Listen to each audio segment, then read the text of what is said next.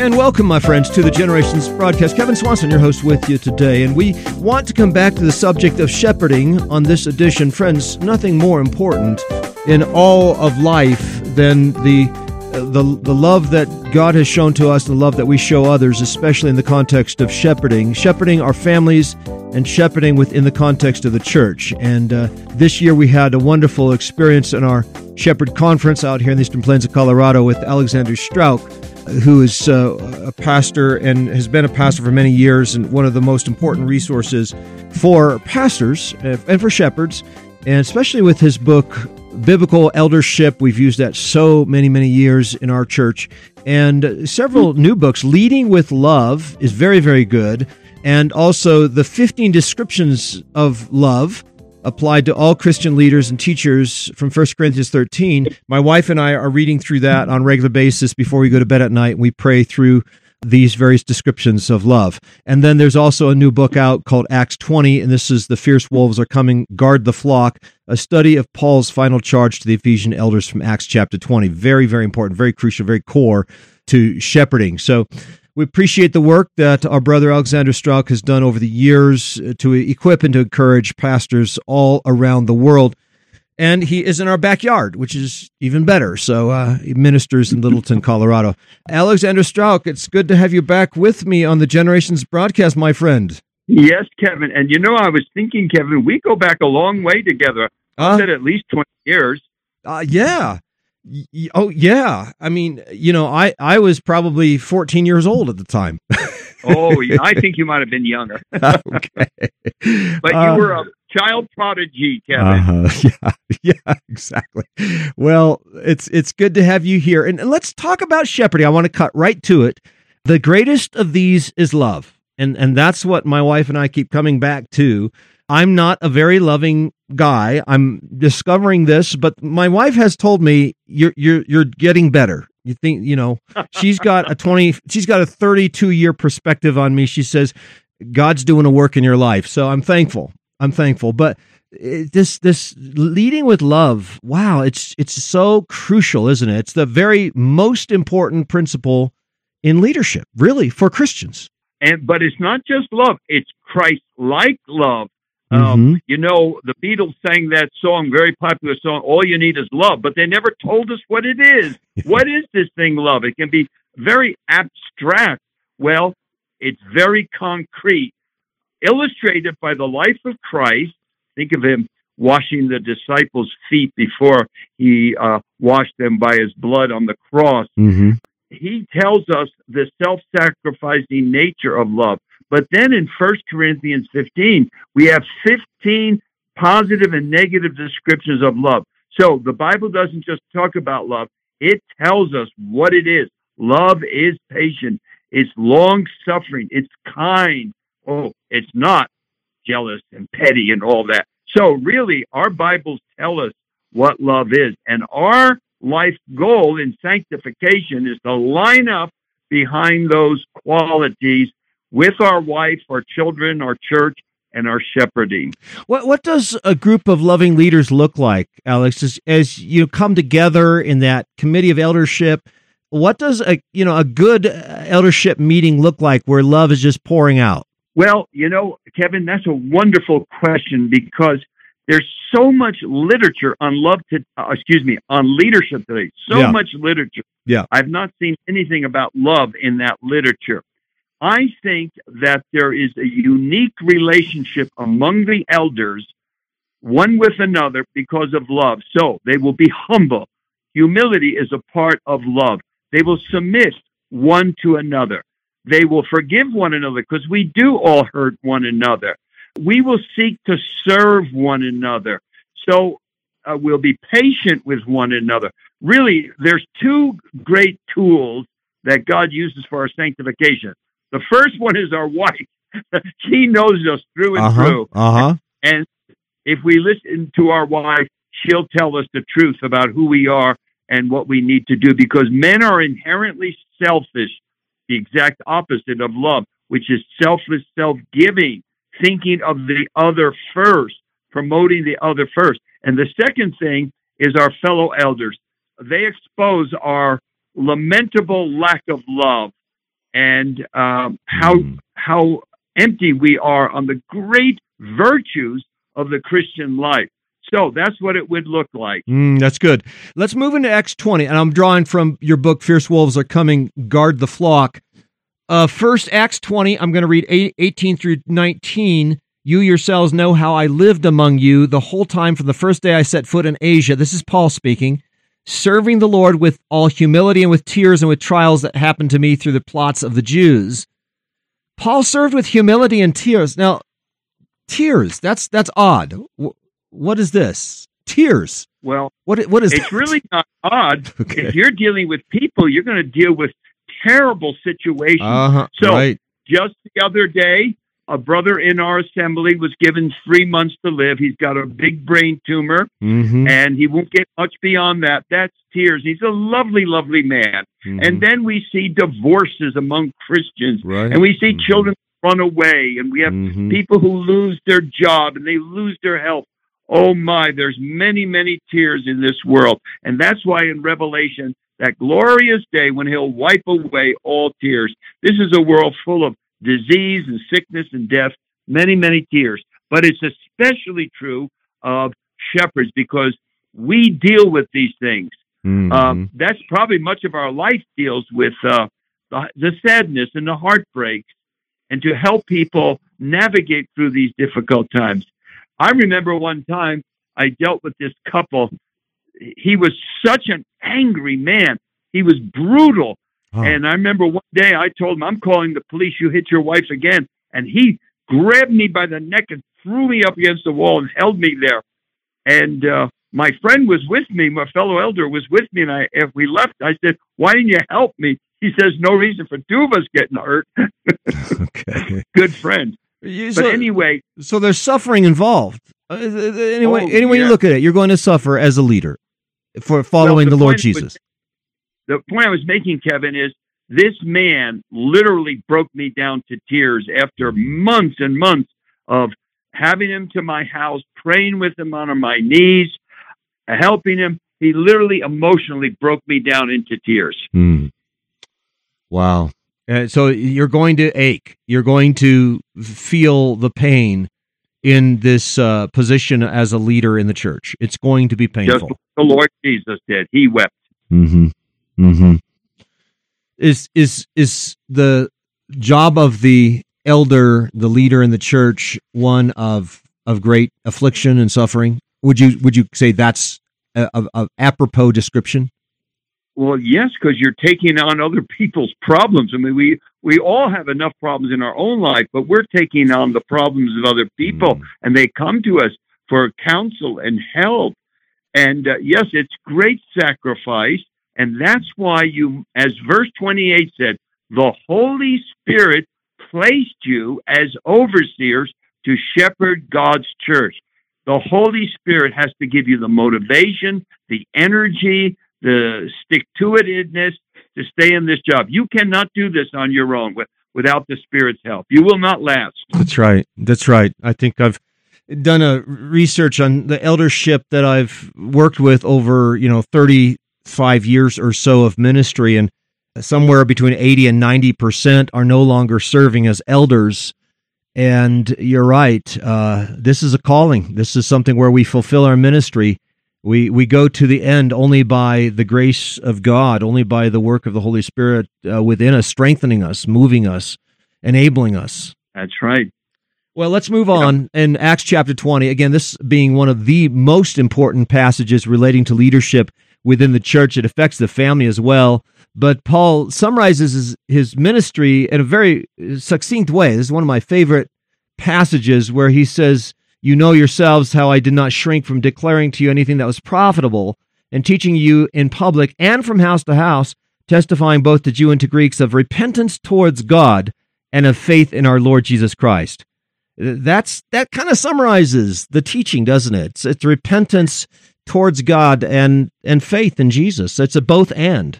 Yes. Oh, definitely. This is a gospel-oriented man. And the gospel, look at verse 24. For I do not account my life of any value, nor is precious to myself. If only, notice two things. If only I may finish my course A runner has to finish the race, and the ministry, that's the particular mission he was given, I received from the Lord Jesus. Now notice this, to testify to the gospel of the grace of God. In other words, his whole life was dedicated. His own personal life and reputation meant nothing to him in comparison, notice comparison, to finishing the course and the ministry he gave him, testifying to the gospel of the grace of God. Repentance towards God and faith in our Lord Jesus Christ. A nice little summary statement of the gospel right there. Is there any sense in which some churches miss out on portions of the gospel? Is it possible to miss out on the gospel itself, the gospel of grace, the gospel that requires, repentance, but also brings that forgiveness of sins, that remission of sins?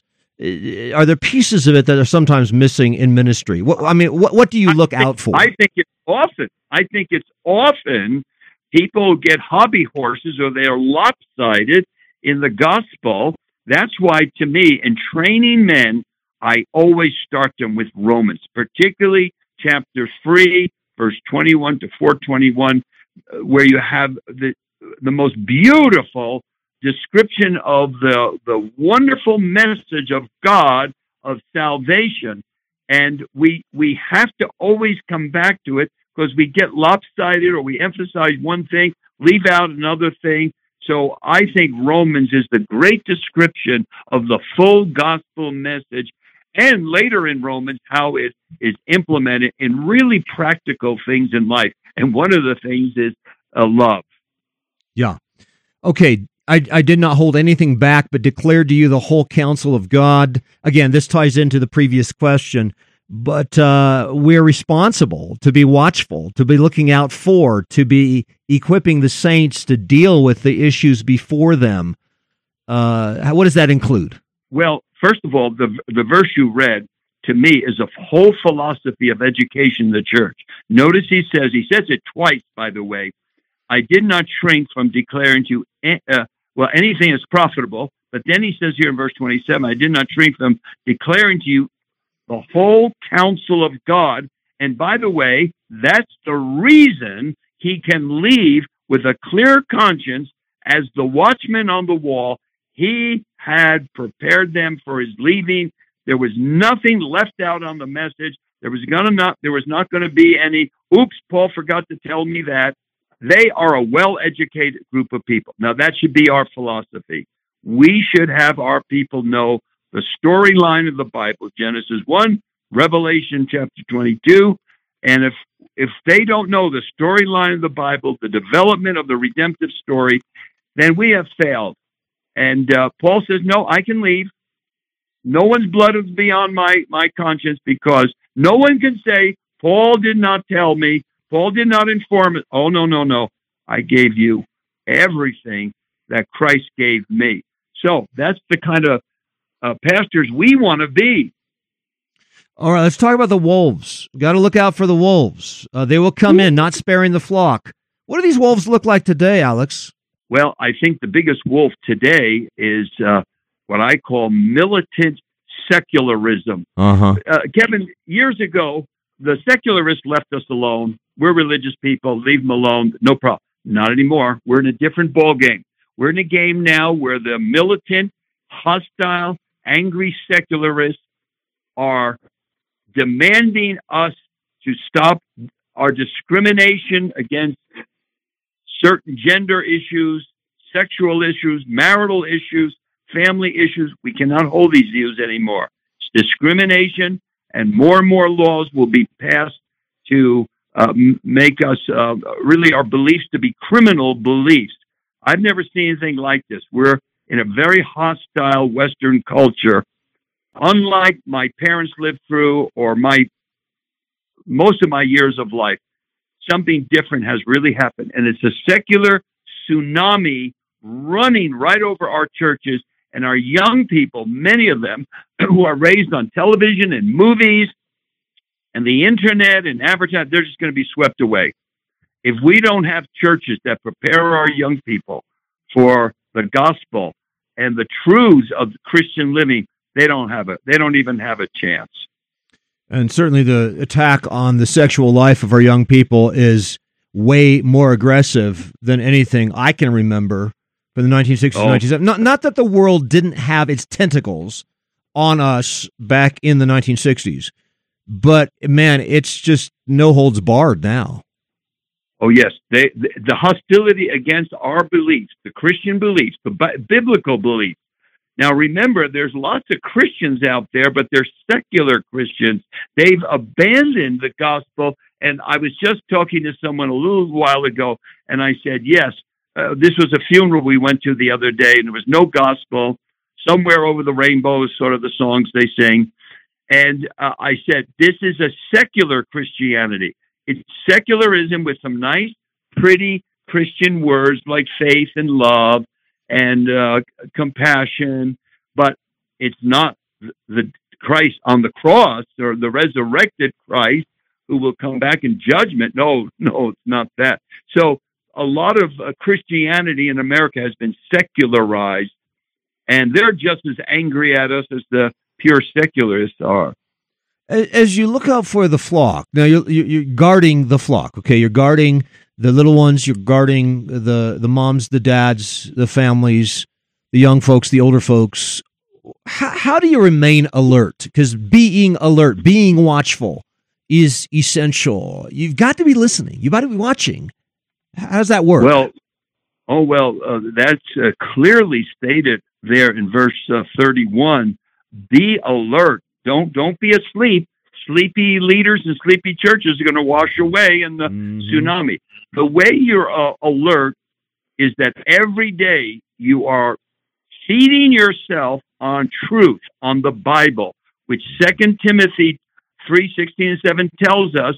It prepares the man of God to do the work that he needs to do. So I've got to be in the Bible regularly, feeding, changing my mind. Then, myself, I have certain magazines, certain podcasts I listen to that keeps me informed.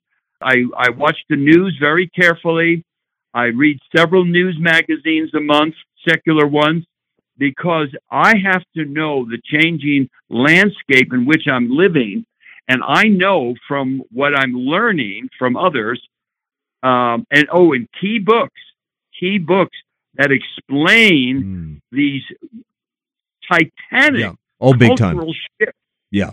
If I don't know them, I'll be naive and childlike and not be prepared to tell the people this is where our culture is going. And remember, the culture has a very big influence on us in school, at work, on the television. Most of our people are being educated by the television. Yeah. They spend way too many hours on it and give God very little time.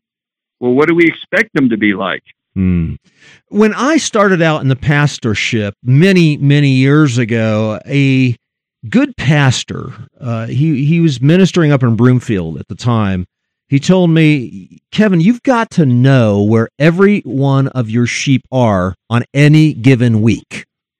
You need to be so connected with them. This isn't like visiting them once a year, which was my mindset at the time. He said, no, you've got to be so interacting with your flock so you know pretty much where they are on any given week. That's a tall order. I'm not sure I've quite achieved that, but that's been the goal for me.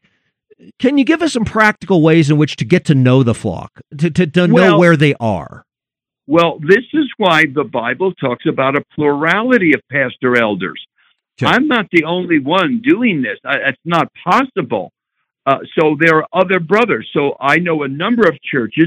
We used to do this. We don't do it anymore, where they break the congregation up into 10 families. It's good. And it's elders good. over that. And he is to know those families. It's good. And also have the deacons help you. There you go. In that. No one man can do this. You'll be buried alive. And that's why our elders meet every week. We go over names. We give reports to one another. Now, some of us can juggle 10 balls. Some can only juggle 2 or 3. Okay. I can juggle 10. So I wind up totally voluntarily. I'm not asked to do this, calling probably more people than others. Mm-hmm. And so I'm probably on the phone more than any of the other brothers. Again, they're not forcing me to do this. They're not saying you got to make 50 phone calls a week. It's something just a normal part of my life. Having people to our home, the normal part of our life. Mm-hmm. And I ask a lot of questions. If you're with me, you're going to think I'm with the FBI. Okay. Well, that's a shepherd's heart. That's a shepherd's heart. And friends, it's been Alexander Strauch with us on this edition today. And highly recommend Biblical Eldership, new book, Acts 20, Fierce Wolves Coming, Guard the Flock, and the little booklet, 15 Descriptions of Love Applied to All Christian Leaders, something that my wife and I are going through right now. And don't forget, Alexander Strauch joins us with the Shepherds Conference. We're planning another one for next year, so keep that in mind.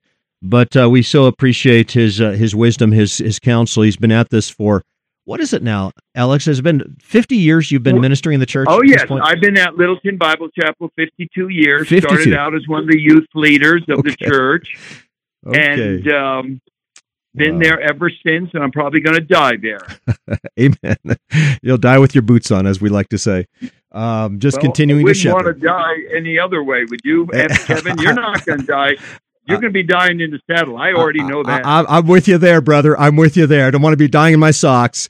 I will be dying in the saddle with the boots on. That's serving the Lord all the way to the end. Spirit, That's right. If the Holy Spirit, as Acts 20:28 says, and by the way, Titus 1:7, God's stewards. Notice we're God's stewards. God has placed us in His household, His house, Amen. To oversee it. That's so, it. Mm-hmm. Whether it's Acts or Titus, we're God's placed people to do this job. And when He does that, you have to do it. So why do I'm so busy, why do I go to a nursing home to see someone who's doesn't even know my name anymore and drools all over me? Why do I go and do that? I'm not being paid to do it. Mm-hmm. Why? Because the Spirit of God has put the love of God in our hearts to do these things, to care for these people under our care. 1 Peter chapter 5, verse 3. Those the Lord has allotted to us.